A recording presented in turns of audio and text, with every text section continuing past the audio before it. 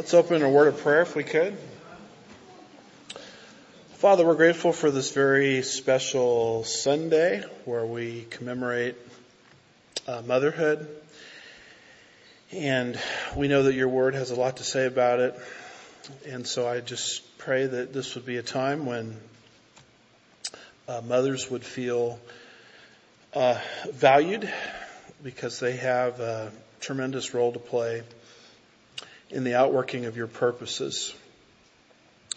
I do pray, Lord, that you would be with us during Sunday school and in the main service that follows. And we're going to just take a couple of moments, Lord, to privately do business with you so that we might be prepared to receive from your word today.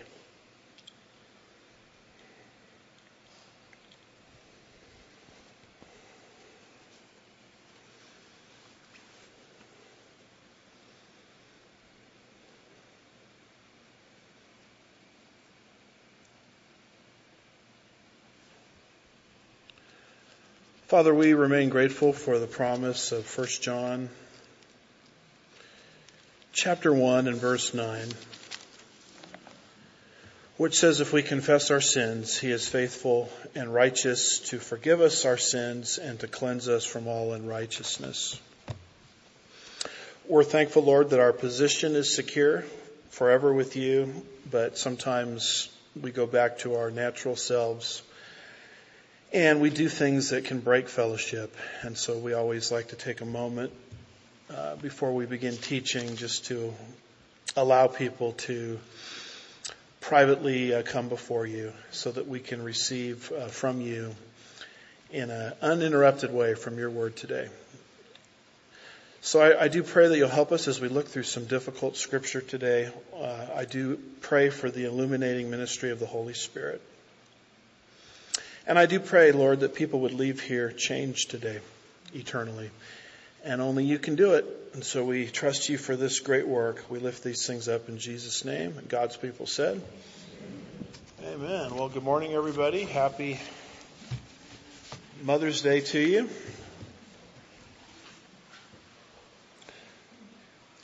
Let's open our Bibles, first of all, to the book of Ezekiel.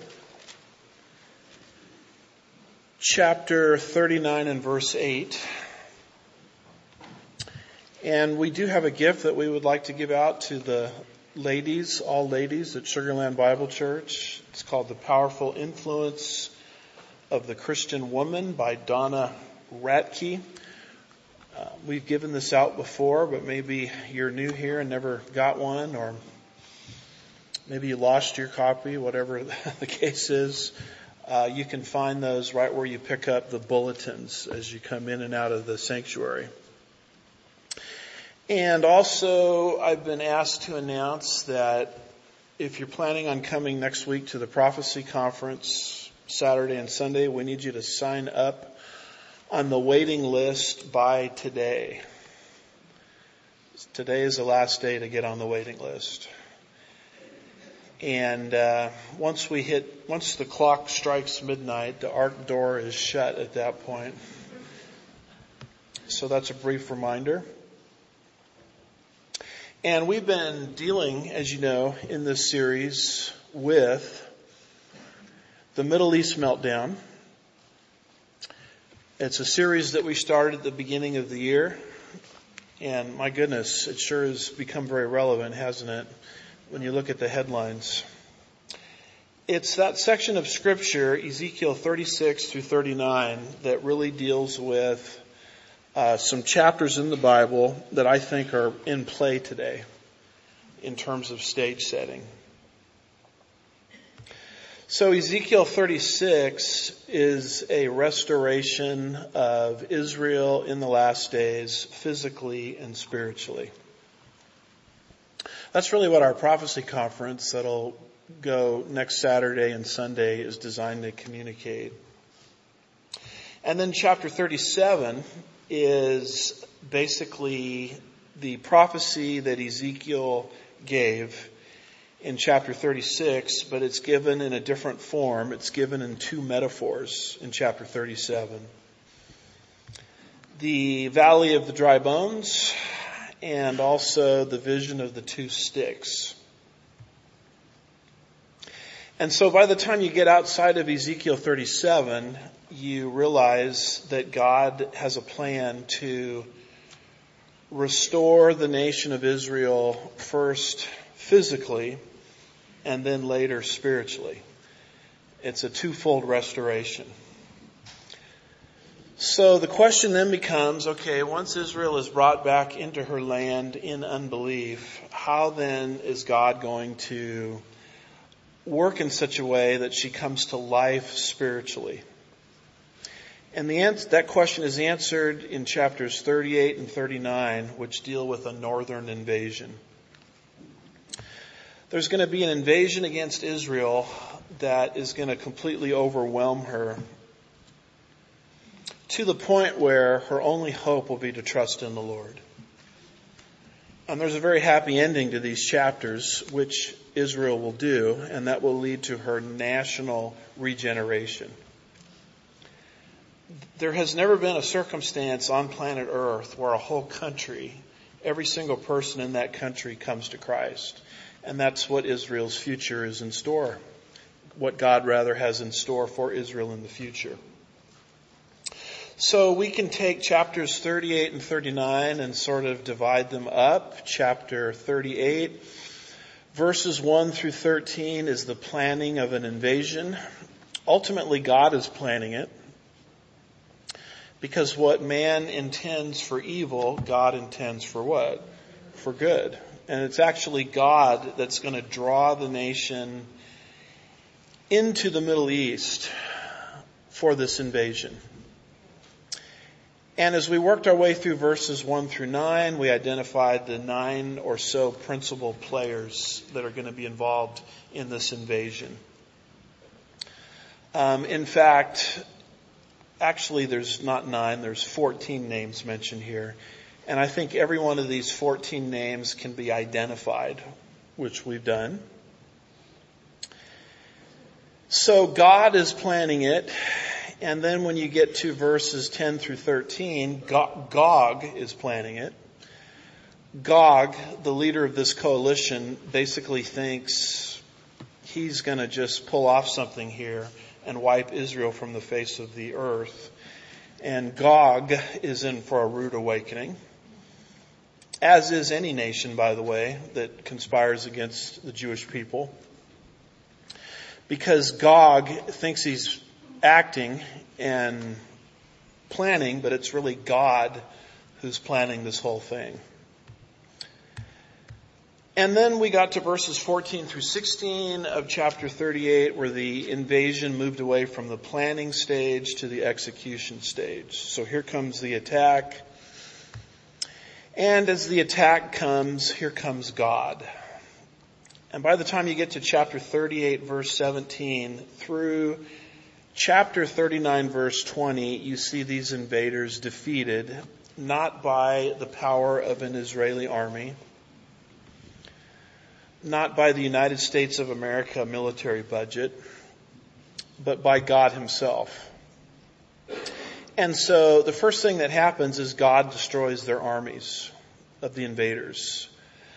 That starts in chapter 38, verse 17, and goes all the way through chapter 39, verse 8. And that took us out of chapter 38, as we've been studying this, into chapter 39.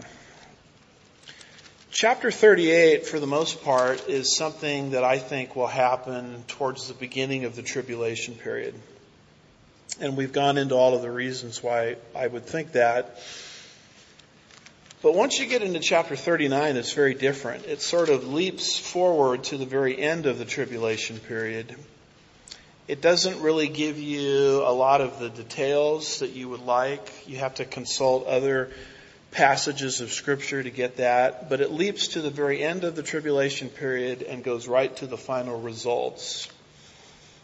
The results that God was looking for when he drew these nations into the Middle East in the first place.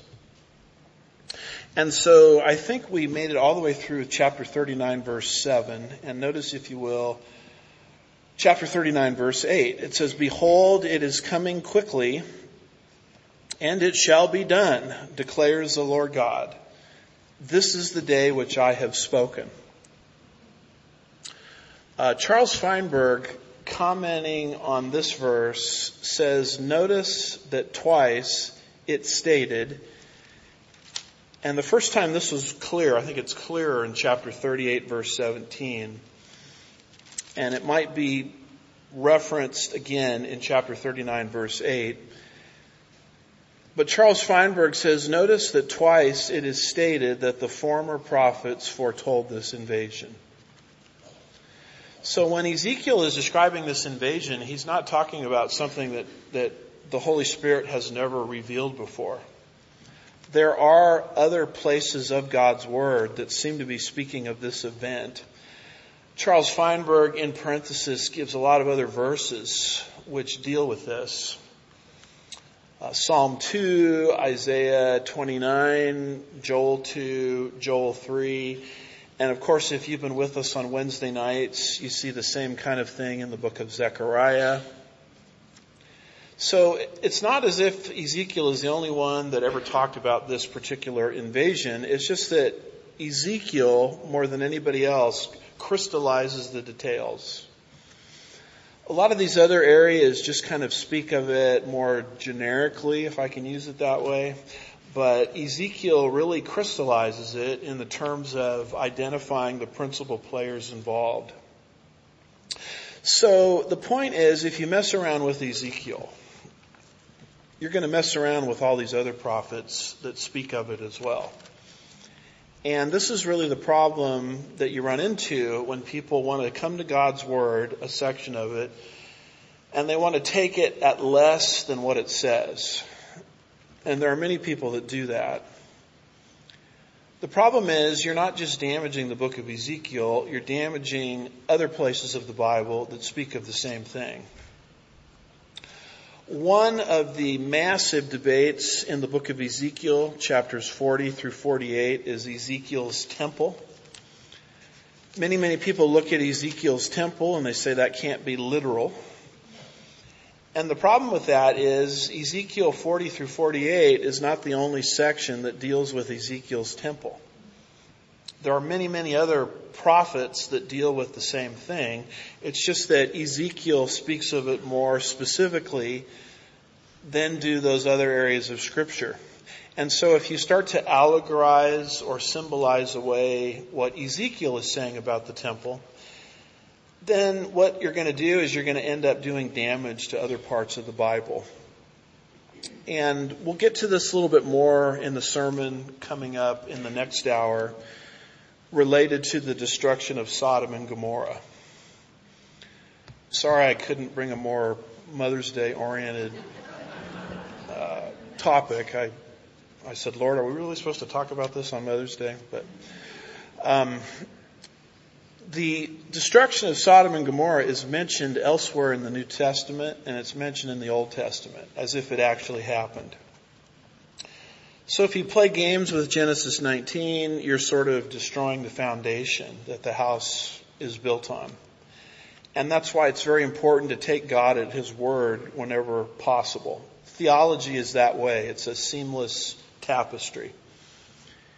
If you do injury to one part of the Bible, what most people don't contemplate is what they're doing to other parts of the Bible without even recognizing it.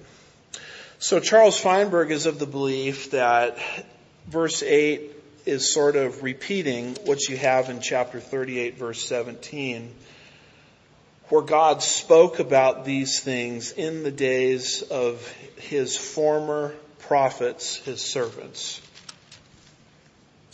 And then you come to chapter 39, verse 9, where now these armies have been destroyed by God.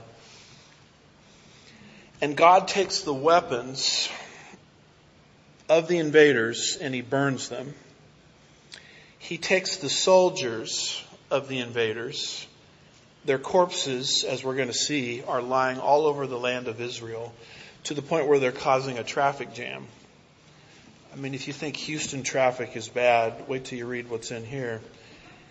And so God makes sure that all of these soldiers are buried, and the soldiers that aren't buried, their corpses are consumed by birds of prey. So let's talk a little bit about these weapons. Notice, if you will, chapter 39 and verse 9. Then those who inhabit the cities of Israel will go out and make fires with the weapons and burn them, both shields and bucklers and bows and arrows and war clubs and spears. For 7 years they will make fires of them. So essentially what's happening here is the nation of Israel is going to take the very weapons that these enemies plan to use for evil, and Israel is going to burn them. And Israel is actually going to use these weapons for their own fuel. So a lot of this that's happening is the outworking of something God articulated at the very beginning of the Bible. It's in Genesis 12 verse 3. You know the verse very well. Where God said to the patriarch Abram, as the nation of Israel was just coming into existence, I will bless those who bless you, and the one who curses you I will what? Curse. So all of these countries invaded the land of Israel thinking that somehow they were going to destroy Israel, when in fact they are the ones that are destroyed. And in fact, the very weapons that they formed for the purpose of destroying the nation of Israel will now be burned. And it talks about the length of their burning, 7 years, which is the number of completion, most people would acknowledge. 7 years these weapons are burning. And Israel is actually going to use their weapons for their own fuel. And I guarantee you that these attackers, when they came against Israel, never thought something like this would happen. But this is what Bible prophecy predicts. Now you run into a lot of difficulty in this verse, particularly when it talks about 7 years. It talks about these weapons, and it says for 7 years they will make fires of them. So here's sort of a list of things that are kind of the aftermath of this invasion. Some of these we've talked about, some of them we haven't, but there's going to be a divine annihilation of the coalition. There's going to be birds and beasts feasting on the carnage. There's going to be a 7-month burying of the dead. There's going to be a 7-year burning of weapons. And there's also going to be a salvation for the nation of Israel. And when you look at the birds and beasts feasting on the carnage, I showed you last week scriptures that put that not at the beginning of the tribulation period, but the end. One of the things mentioned here is Israel's salvation. Israel's salvation is actually them calling Jesus back to the earth to rescue them. Now that is not something that happens at the beginning of the tribulation. That's something that happens at the end. So that's why I'm not seeing these two chapters taking place concurrently as most Bible teachers do. What I'm seeing here is a process. Chapter 38 begins with seal judgment number 2, and then it doesn't give you all the details by the time you get to chapter 39. It just flashes forward to the end results that will be achieved through this conflict. So I think chapters 38 and 39 are kind of the outer brackets of the tribulation period. Chapter 38 towards the beginning, chapter 39 towards the end. But yeah, Pastor, I want you to tell me about the mark of the beast, and I want you to tell me about the destruction of Babylon, and I want you to tell me about the battle of Armageddon. And I can't do that today, obviously, because we're studying Ezekiel 38 and 39, which isn't going to give you all those details that people are interested in. Ezekiel is just giving you the outer rim, if you will, outer edges of the tribulation. To learn about all those other interesting prophesied events, you have to consult other areas of Scripture. But one of the things that happens at the end when these enemies are defeated is the nation takes their weapons and burns them basically for 7 years. Now, this 7 years is a big issue because people use this constantly to not date, but give you a time when this will happen. Here are the different views of when Ezekiel 38 and 39 will happen. Some think it will happen at the beginning of the millennium. Some think it will happen at the end of the millennium. Some think it will happen at the end of the tribulation. Some think it will take place before the tribulation. Some think it will take place in the first half of the tribulation. But those of us that are walking by the Holy Spirit take the last view. And I'm being a little bit facetious there, obviously. And it's okay if you don't agree with me on this. You know, you can go your way and I'll go his way, and that'll be fine. But you kind of have to be a little bit good-natured about it because prophecy students disagree with each other. But what I take as the two-phase view, chapter 38 towards the beginning, chapter 39 is flash forwarding to the end. But there are many, many people that will tell you that this has to happen before the tribulation period even starts. A lot of my friends put it in between the rapture, after the rapture, but before the tribulation even starts. And their basic logic is the weapons have to burn for 7 years. 7 years means 7 years. And you can't have weapons burning during the millennial kingdom, they say. They argue that the millennial kingdom is going to be something that's totally unique, and we can't have a bunch of weapons burning during the millennial kingdom. And so what people do is they say, given that premise, this is something that has to happen before the 7-year tribulation period even starts. Now, as you guys know, particularly if you've been tracking with us in Genesis, I quote Arnold Fruchtenbaum constantly in agreement with him.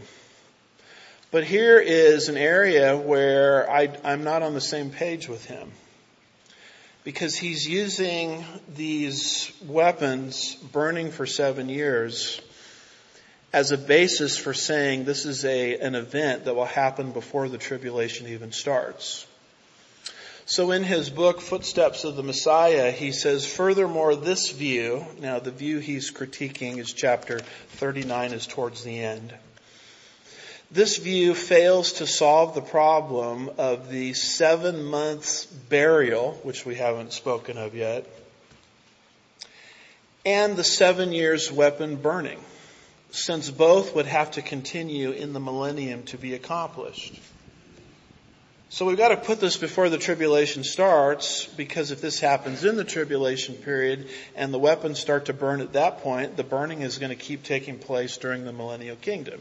Arnold Fruchtenbaum says, again, this is inconsistent with other revelation regarding the kingdom, which starts off with a thoroughly cleansed earth. So there's this assumption that many people make that weapons cannot burn during the 1,000-year reign of Christ. And that is a point of disagreement. You'll notice our prophecy panorama chart. You've got the rapture, and then the 7-year tribulation period, then the second advent of Jesus Christ, then the 1,000-year kingdom. Well, it says here the weapons are going to burn for 7 years, and if you put this the way some do, like myself, as something that's happening in the tribulation itself, then you're going to have to just do the math. Weapons will have to burn during the 1,000-year reign of Christ, which is an impossibility. So I think my reaction to what they're saying is, I think their premise is wrong. There is no problem with weapons burning during the millennial kingdom. Why? Because what is the millennial kingdom exactly?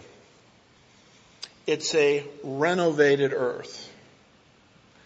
It's very different than the eternal state, which you see at the far right there of the chart, which is an ex nihilo new creation. Now, I would have a problem with weapons burning in the eternal state. I mean, that's not going to happen.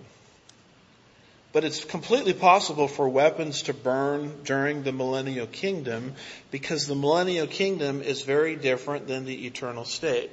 The millennial kingdom is a renovation over this current earth. The eternal state is a brand new earth entirely. So here is a chart I put together some time back that shows you the differences between the millennial kingdom and the eternal state. The millennial kingdom, the 1,000-year reign of Christ, is described in Revelation 20. The eternal state is described in Revelation 21 and 22. Now, in the millennial kingdom, you still have sin, but it's restrained. In the eternal state, based on passages like Revelation 21 verse 4, sin will not be in existence anymore. In the millennial kingdom, you will have death. In fact, Isaiah 65 and verse 20 specifically says that if someone dies in the millennial kingdom before they reach the age of 100, everybody's going to sort of sit around and say, oh, so tragic, such a young man died. So millennial kingdom it's interesting. The lifespans of people are prolonged or elongated, kind of like how it was prior to the flood, when I believe the canopy of water surrounded the earth and filtered the sun's harmful rays. So people in the pre-flood world lived a lot longer. Adam lived to 930 years of age. Methuselah, the oldest living man, lived to 969 years of age. But there was still death in the pre-flood world. In fact, the only pre-flood patriarch that didn't die was who? It was Enoch. So the millennial kingdom is like that. Death is happening, but the lifespans of people are prolonged. In the eternal state, according to Revelation 21 verse 4, there's no death at all. In the millennial kingdom, you're going to have mortals and resurrected people dwelling together. Now, who are these mortals? Well, they will be survivors of the Great Tribulation period that are called sheep by our Lord. In Matthew 25, verses 31 through 46, because they're believers, surviving unbelievers are goats, and they're cast off the earth into Hades. But the surviving mortal believers are sheep, and they enter the millennial kingdom in their mortal bodies. You'll see all of this described in Matthew 25, verses 31 through 46, and they begin to repopulate the earth. And as they repopulate the earth, what just got passed down through the genetics? The sin nature. But the sin nature is in check because Jesus is ruling the world with a rod of iron at that time, where any sin that takes place is dealt with immediately by Jesus in terms of instantaneous justice. So the age of grace is over. We're now dealing with the age of justice, with Jesus no longer at the Father's right hand, functioning as high priest the way he functions today, but ruling this world with a rod of iron. And so there will be mortals that sin in the millennial kingdom. You see examples of it in scriptures like Zechariah 14, verses 16 through 18, where many will not want to go to Jerusalem to worship the Lord, and the Lord deals with them immediately by refusing to send moisture on their crops. You see it in other passages like Ezekiel 45, I want to say around verse 22, where the high priest is going to have to offer an animal sacrifice for his own sin. I mean, that's a millennial passage. That can't happen in the eternal state. And you see it in passages like Revelation 20 verses 7 through 9, where at the end of the millennium, when Satan is released from his prison, and he goes out to deceive the nations. There's a worldwide rebellion against the Lord there. And the number of the attackers against Jerusalem in that day will be as numerous as the sand of the seashore, the Bible says. So very clearly in the millennial kingdom, there's sin of some kind, because you have mortals that repopulated the earth following the tribulation, and they pass down the sin nature to their descendants. But you have other people that won't be able to sin. That'll be people like you. Because you receive what at the rapture? Your resurrected body. And as you return with the Lord to rule and reign, you will be in a resurrected body that has no ability to sin. And at the beginning of the millennial kingdom, there's going to be a resurrection of Old Testament saints and tribulation martyrs. They're in resurrected bodies too. But at the same time, there's this other completely different class of people with sin natures that will have the ability to sin, tracing their linkage back to the believing mortal survivors of the tribulation period who repopulated the earth. So the millennium, boy, that's an interesting time. You've got mortals and resurrected people living together. And you say, this is the weirdest thing I've ever heard of. There's actually a biblical precedent for it when you study the 40-day ministry that Jesus had in between his resurrection and ascension. The book of Acts talks about it. He's in his resurrected body. He's interacting with his disciples who are non-resurrected. And they're talking back and forth. They're asking him questions. They're eating together. He's saying to them, feel my hands and feet, the wounds that are there. So you have this 40-day interaction between non-resurrected and resurrected people. And that sort of interaction is something that's going to happen for 1,000 years during the millennial kingdom. But as the chart indicates, that will not be a reality in the eternal state. Everyone will be resurrected. In the millennial kingdom, you'll still need to evangelize. Because the mortals that entered the millennial kingdom in mortal bodies as believers and began to repopulate the earth, they're all believers, or they would be goats and purged from the earth. But their children and their grandchildren and their great-grandchildren and their great-great-grandchildren, etc., etc., etc., will not necessarily be believers. So they'll need to be evangelized. So in the millennial kingdom, mortal destinies to some extent are still undecided. But that will not be the case in the eternal state. Once we get into the eternal state, everyone's destiny is sealed. You see, there are some things that you can do right now that you won't be able to do in eternity. And one of those is evangelism. And even that privilege of evangelism will take place during the 1,000-year kingdom.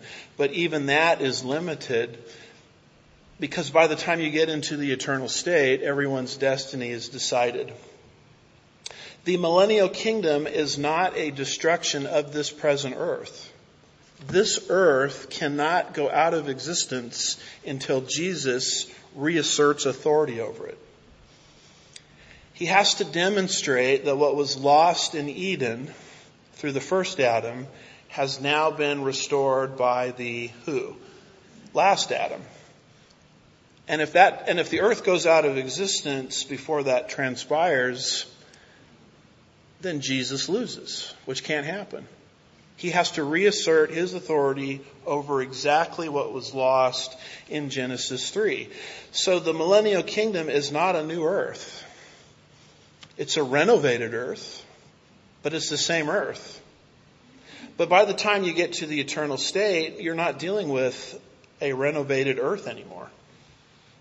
God is not taking some paint and slapping it on a wall. It's a completely new earth. It's an ex nihilo new creation. Well, what happened to the old earth? between the millennial kingdom and the eternal state, the Lord destroyed it by fire. And he only destroys it by fire after Jesus has reasserted his regal authority over it for 1,000 years. So the millennium is a renovation and the eternal state is a recreation. The millennium is temporary. It only lasts 1,000 years. The eternal state, on the other hand, is forever. That's why we call it the eternal state. Revelation 22 says they will reign, I think it's around verse 5, forever and ever. The millennium is a transitional time period. It transitions us from the second advent of Christ into the eternal state, but there's this transitionary time period called the millennial kingdom. The eternal state is non-transitional. It lasts forever. Something I don't have here on the chart, but you could add it there at the bottom. The millennium is a dispensation. In each of the 7 dispensations, man is being tested. And in the millennial kingdom, man is being given one more test. Can he live under the authority of Christ in perfect circumstances? And the answer to that is man, just like in all the other dispensations, fails that test dramatically. You won't fail it because you'll be in a resurrected body, but the mortals living on the earth at the time will fail it. And the Lord proves once and for all that man's problem is not his environment, because he's been living in a perfect environment for 1,000 years. Man's problem is his nature that's at war with God. That's why Christianity is about changing by the power of the Holy Spirit people from the inside out. But the eternal state, by way of contrast, is not a dispensation, because there is no test in the eternal state. Man's tests given by God have already run their full course. So I noticed that what's happening in theological circles is people are just sort of using the ram, jam, and cram method. And they're just running all these chapters together, and they're calling it the eschaton. I mean, that sounds scholarly, right? Oh, I believe in an eschaton. And they're not drawing distinctions between the millennium and the eternal state. You say, boy, I'm glad we're done with that chart. That chart was so long, and you actually added one at the end that's not even there. Well, don't celebrate yet, because there's another chart. In the millennial kingdom, there's time. It lasts 1,000 years. It says 1,000 years 6 times in Revelation 20 verses 1 through 10. But the eternal state is largely timeless. In this sense, it goes on forever. In the eternal state, there are luminaries. The sun and the moon and the stars will still be in existence. In fact, Isaiah chapter 30 verse 26 says, during this time period, the sun, S-U-N, will be 7 times brighter than what it is right now, if you can imagine that. So if you want to make some money in the millennial kingdom, you might go into the sun tanning, sunscreen business. But in the eternal state, the sun and the moon and the stars are gone. And what illumines it is Jesus himself. In the millennium, there's a functioning temple. It's described in Ezekiel 40 through 48, but by the time you get to the eternal state, John says, I saw no temple. In the millennium, as I said before, there's death to some extent, Isaiah 65 verse 20, but there will not be death in the eternal state. In the millennium, there's satanic activity, in the sense that Satan has been incarcerated for 1,000 years, and when God allows it, Satan is let loose from his abyss, the abuso, where he's been locked up, to test man one more time. And this becomes the explanation why when Jesus Christ returns, he doesn't immediately throw Satan into the lake of fire where the beast and the false prophet had been thrown. He takes Satan and puts him in a different venue, a different location, because God has one more purpose for Satan. to test mankind. And so Satan comes out. He starts a worldwide rebellion that's as numerous as the sand of the seashore. And then the rebellion is quickly crushed as fire comes down from heaven. And then we're finally finished with Satan at that point. But in the eternal state, you won't have a prospect of Satan coming back. He's gone forever. In the millennial kingdom, there's rebellion, as I tried to describe. Not amongst the resurrected, but amongst the mortal descendants of those who repopulated the earth after the tribulation. But in the eternal state, there will be no more rebellion at all. So, since the millennial kingdom is completely different than the eternal state, I have no problem seeing weapons burning during the millennial kingdom. I mean, that's not a problem for me. It would be a problem if the weapons were burning in the eternal state, but weapons burning during the millennial kingdom is not a problem. Why is that? Because the millennial kingdom is a renovation. It's not a new creation. And, by the way, during the millennial kingdom, other things are going to be burning besides weapons. One of the things that will be burning is Babylon herself, the great city of the Antichrist. Because it says in Revelation 19, verses 2 and 3, because his judgments are true and righteous, for he has judged the great prostitute who was corrupting the earth with her sexual immorality, and he has avenged the blood of his bondservants on her. And a second time they said, hallelujah, her smoke, that's the city of Babylon, rises forever and ever. So throughout the millennial kingdom, Babylon is going to be burning. Why would God allow Babylon to burn during the millennial kingdom? It's for the simple reason that it's a memorial. You're looking backward to the destruction God brought to evil as a reminder to submit to the authority of Jesus Christ. So if Babylon is going to be burning throughout that time period, what's the problem with weapons from this war burning for 7 years? I mean, it's really no problem at all. Something else that's going to happen during the millennial kingdom is there's going to be a temple. It's described in Ezekiel 43, verses 18 through 27, most clearly as animal sacrifices during the millennial kingdom in a millennial temple. Ezekiel 43:18 says, and he said to me, Son of man, thus says the Lord God, these are the statutes for the altar on the day it is to be built, to offer burnt offerings on it and to sprinkle blood on it. Ezekiel 43 verse 22, on the second day you shall offer a male goat without blemish for a sin offering, and they shall cleanse the altar as they cleansed it with the bull. Ezekiel 43 verse 24, you shall present them before the Lord, and the priests shall throw salt on them, and they shall offer them up as a burnt offering to the Lord. It's very clear that animal sacrifices are in existence during the millennial kingdom itself.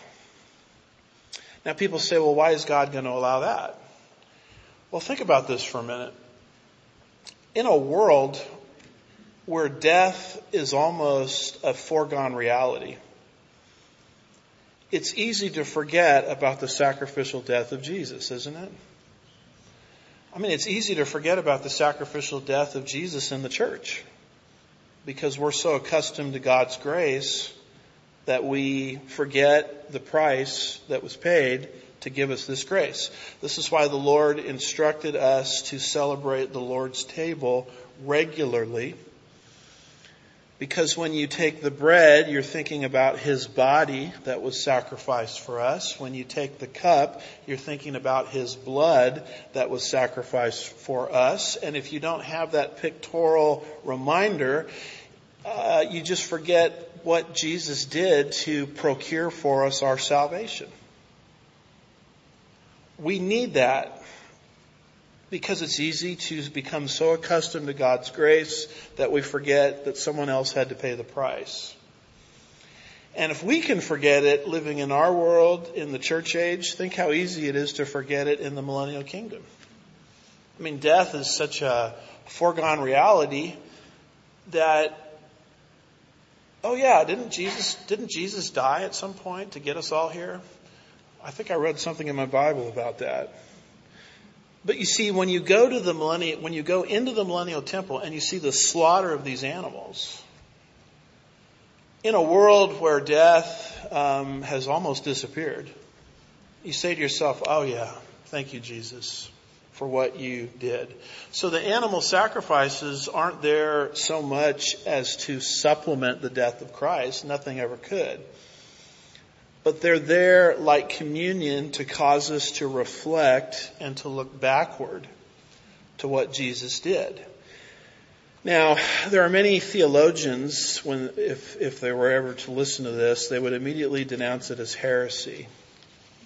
Because to them, any resurgence of animal sacrifices is hostile to the finished work of Jesus. And that's their basis for taking the millennial temple with its sacrifices and waving a magic wand and making it disappear.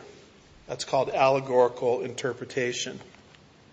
But if you look, you can hold your place here in Ezekiel, and if you just look for a moment at Acts 21,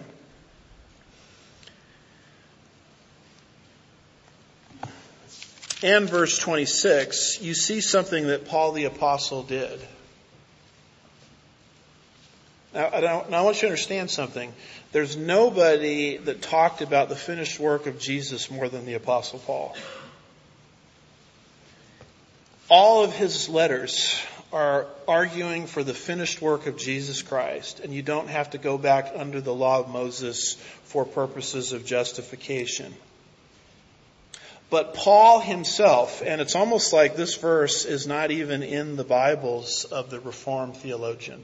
They don't even know this is here. And when you show it to them, they're sort of shocked. Because in Acts 21:26, you will see Paul post-cross, post-ascension, post-resurrection. The church age has well started. You'll see Paul himself involved in an animal sacrifice.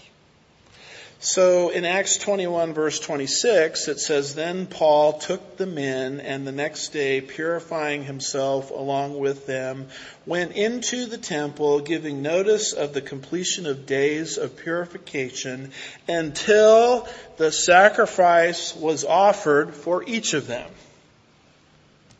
Why in the world would Paul, who spoke so aggressively about the finished work of Jesus Christ, get involved here with issuing an animal sacrifice? He was involved with it not to add to the finished work of Christ,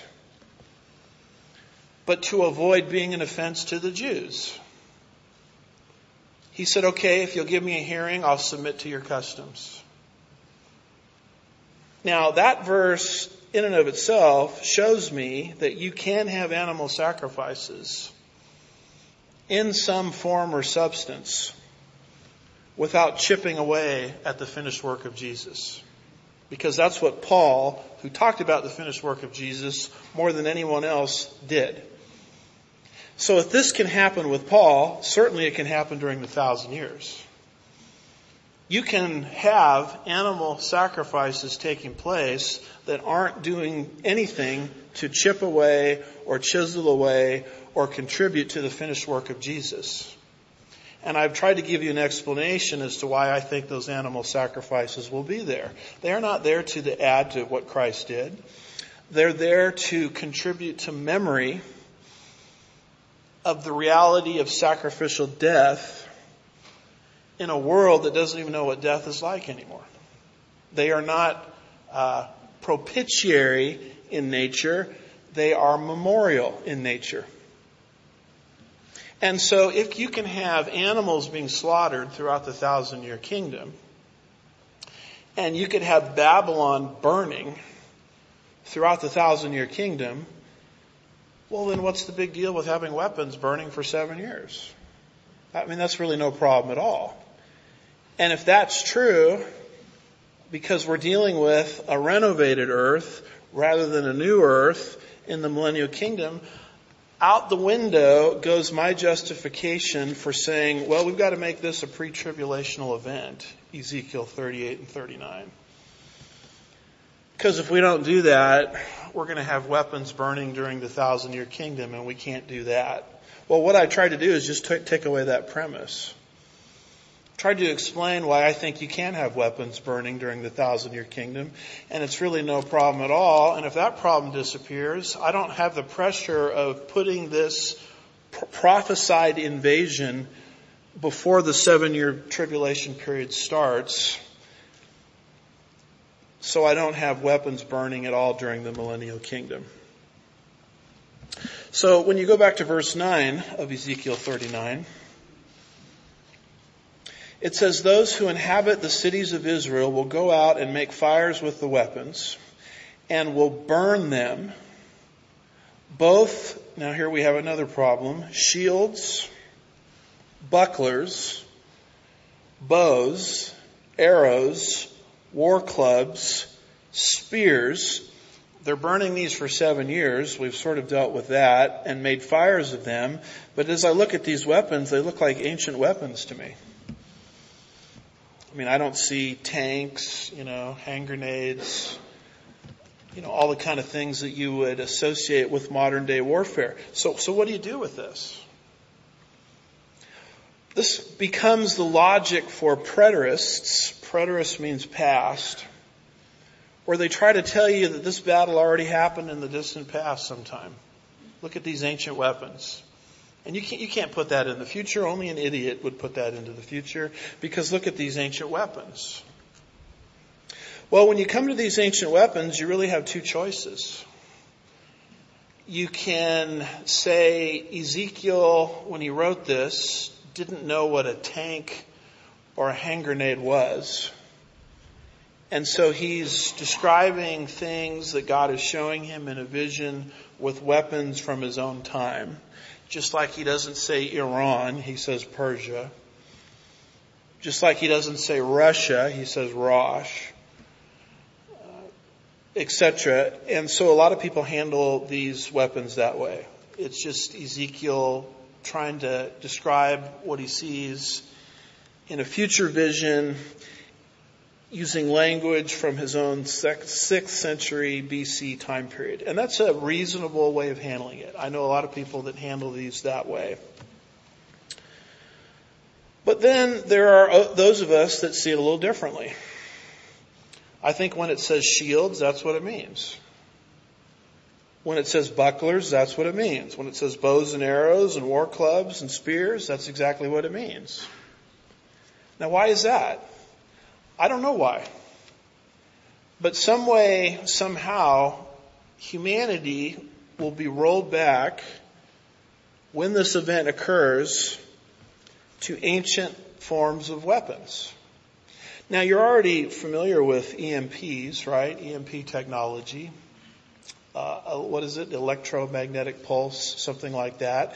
It's a real technology where if used on an enemy, it shuts down everything. I mean, it would shut down the lights in this church. It would shut down my PowerPoint. And how is the Holy Spirit supposed to work without my PowerPoint? It would shut down this wonderful fan that has been provided here, so I don't sweat like a pig up here, even though I am anyway. It would shut down the microwave oven that I used to reheat my coffee this morning. It would shut down the car that we got in to drive here this morning. It shuts down everything. Just study electromagnetic pulse technology and you'll see it's a very real technology. So maybe at this point in the tribulation, towards the end of it, this kind of technology has been employed. Let me give you this quote from Albert Einstein. This is attributed to Albert Einstein.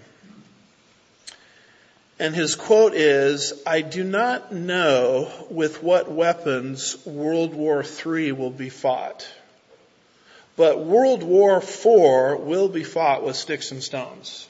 That's what he said. So maybe this is not World War III, as many people anticipate. Maybe this is World War IV, where somehow the human race has gone back to these ancient weapons, at least at this point in the tribulation period. Now, do I know that that's how it's going to work out for sure? No, I don't. It's a speculation. As I like to say, would I start a new church over this? You know, we're the first church of the weapons being spears and bows and arrows. I probably wouldn't start a new church over the issue. It's an area where people disagree. I'm just of the mindset that I try to take the Bible at face value whenever I can. And if there's a scenario that can be advanced, allowing God's word to say exactly what it wants, I'm more prone to that. Now, not all Bible interpreters use the methodology that I'm using.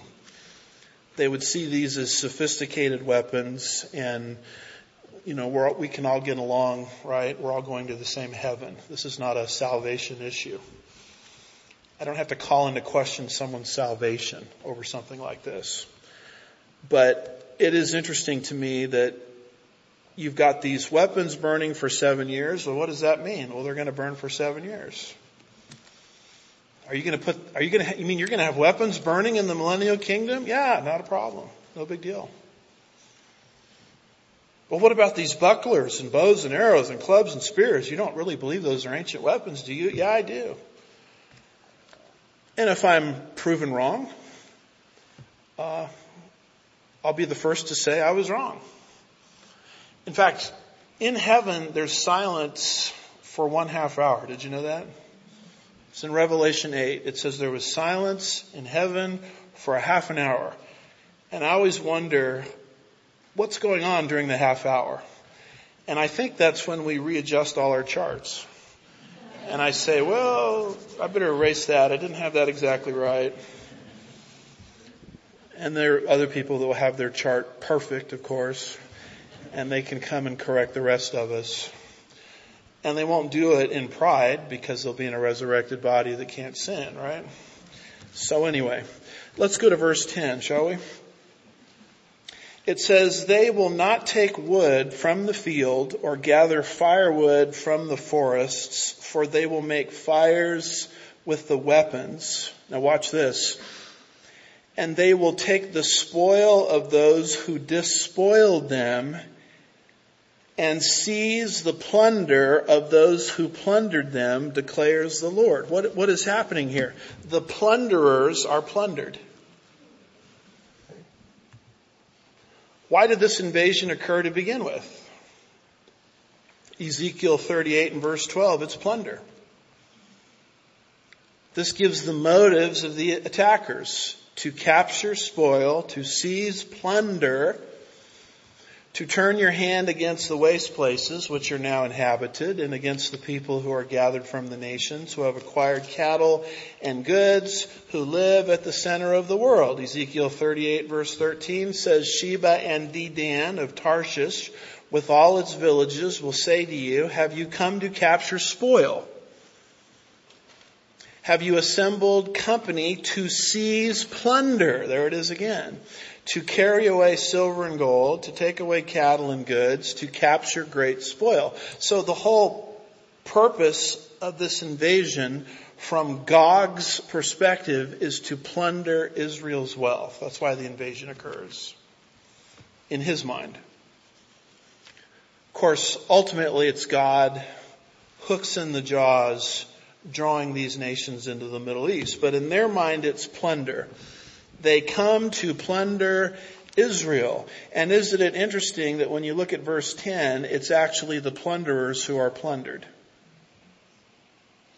They will not take wood from the field or gather firewood from the forest, for they will make fires with weapons, and they will take spoil of those who despoiled them and seize the plunder of those who plundered them, declares the Lord. That is an outworking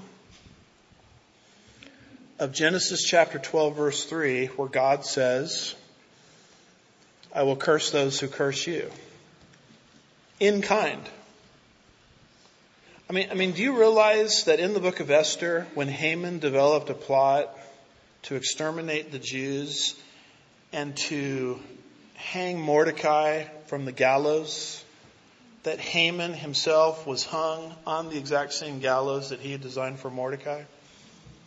That's an outworking of Genesis 12 verse 3. I will curse those who curse you. The curse that you have aimed at Israel will come back in kind. When God made the decision to drown the Egyptians in the Red Sea, Exodus 14, why did God do that? You go back to Exodus 1, and it was the Egyptians that were drowning his people. When God made the decision to, in Plague 10 in the book of Exodus, kill all of the firstborn all over Egypt, God deliberately designed that plague because Israel was God's firstborn son that Egypt had taken into captivity. Exodus 4 verse 22. So when Genesis 12 verse 3 says, I will curse those who curse you, that's exactly what it means. I mean, the curse that the nations have aimed at Israel will come right back at them in kind. And here it is again. They went to do the plundering. Verse 12 and verse 13 both mention plundering, and they're the ones that actually get plundered. Because they're destroyed by God, their weapons are burned for 7 years, and whatever is left, the nation is going to use that for their own plunder during the millennial kingdom. So we are finished talking about weapons burning. And what about soldiers being buried? We'll get to that next time. Of course, next week in this particular session, Olivier Melnick will be presenting, so we'll have to return to this 2 weeks from now. And so we'll look at that the next time we resume this teaching. Let's pray. Father, we're grateful for your truth, your word, even these sort of obscure areas. I pray that you would help us to learn things about your nature and your character and to walk these things out this week. We'll be careful to give you all the praise and the glory. We ask these things in Jesus' name, and God's people said, Amen. Happy intermission.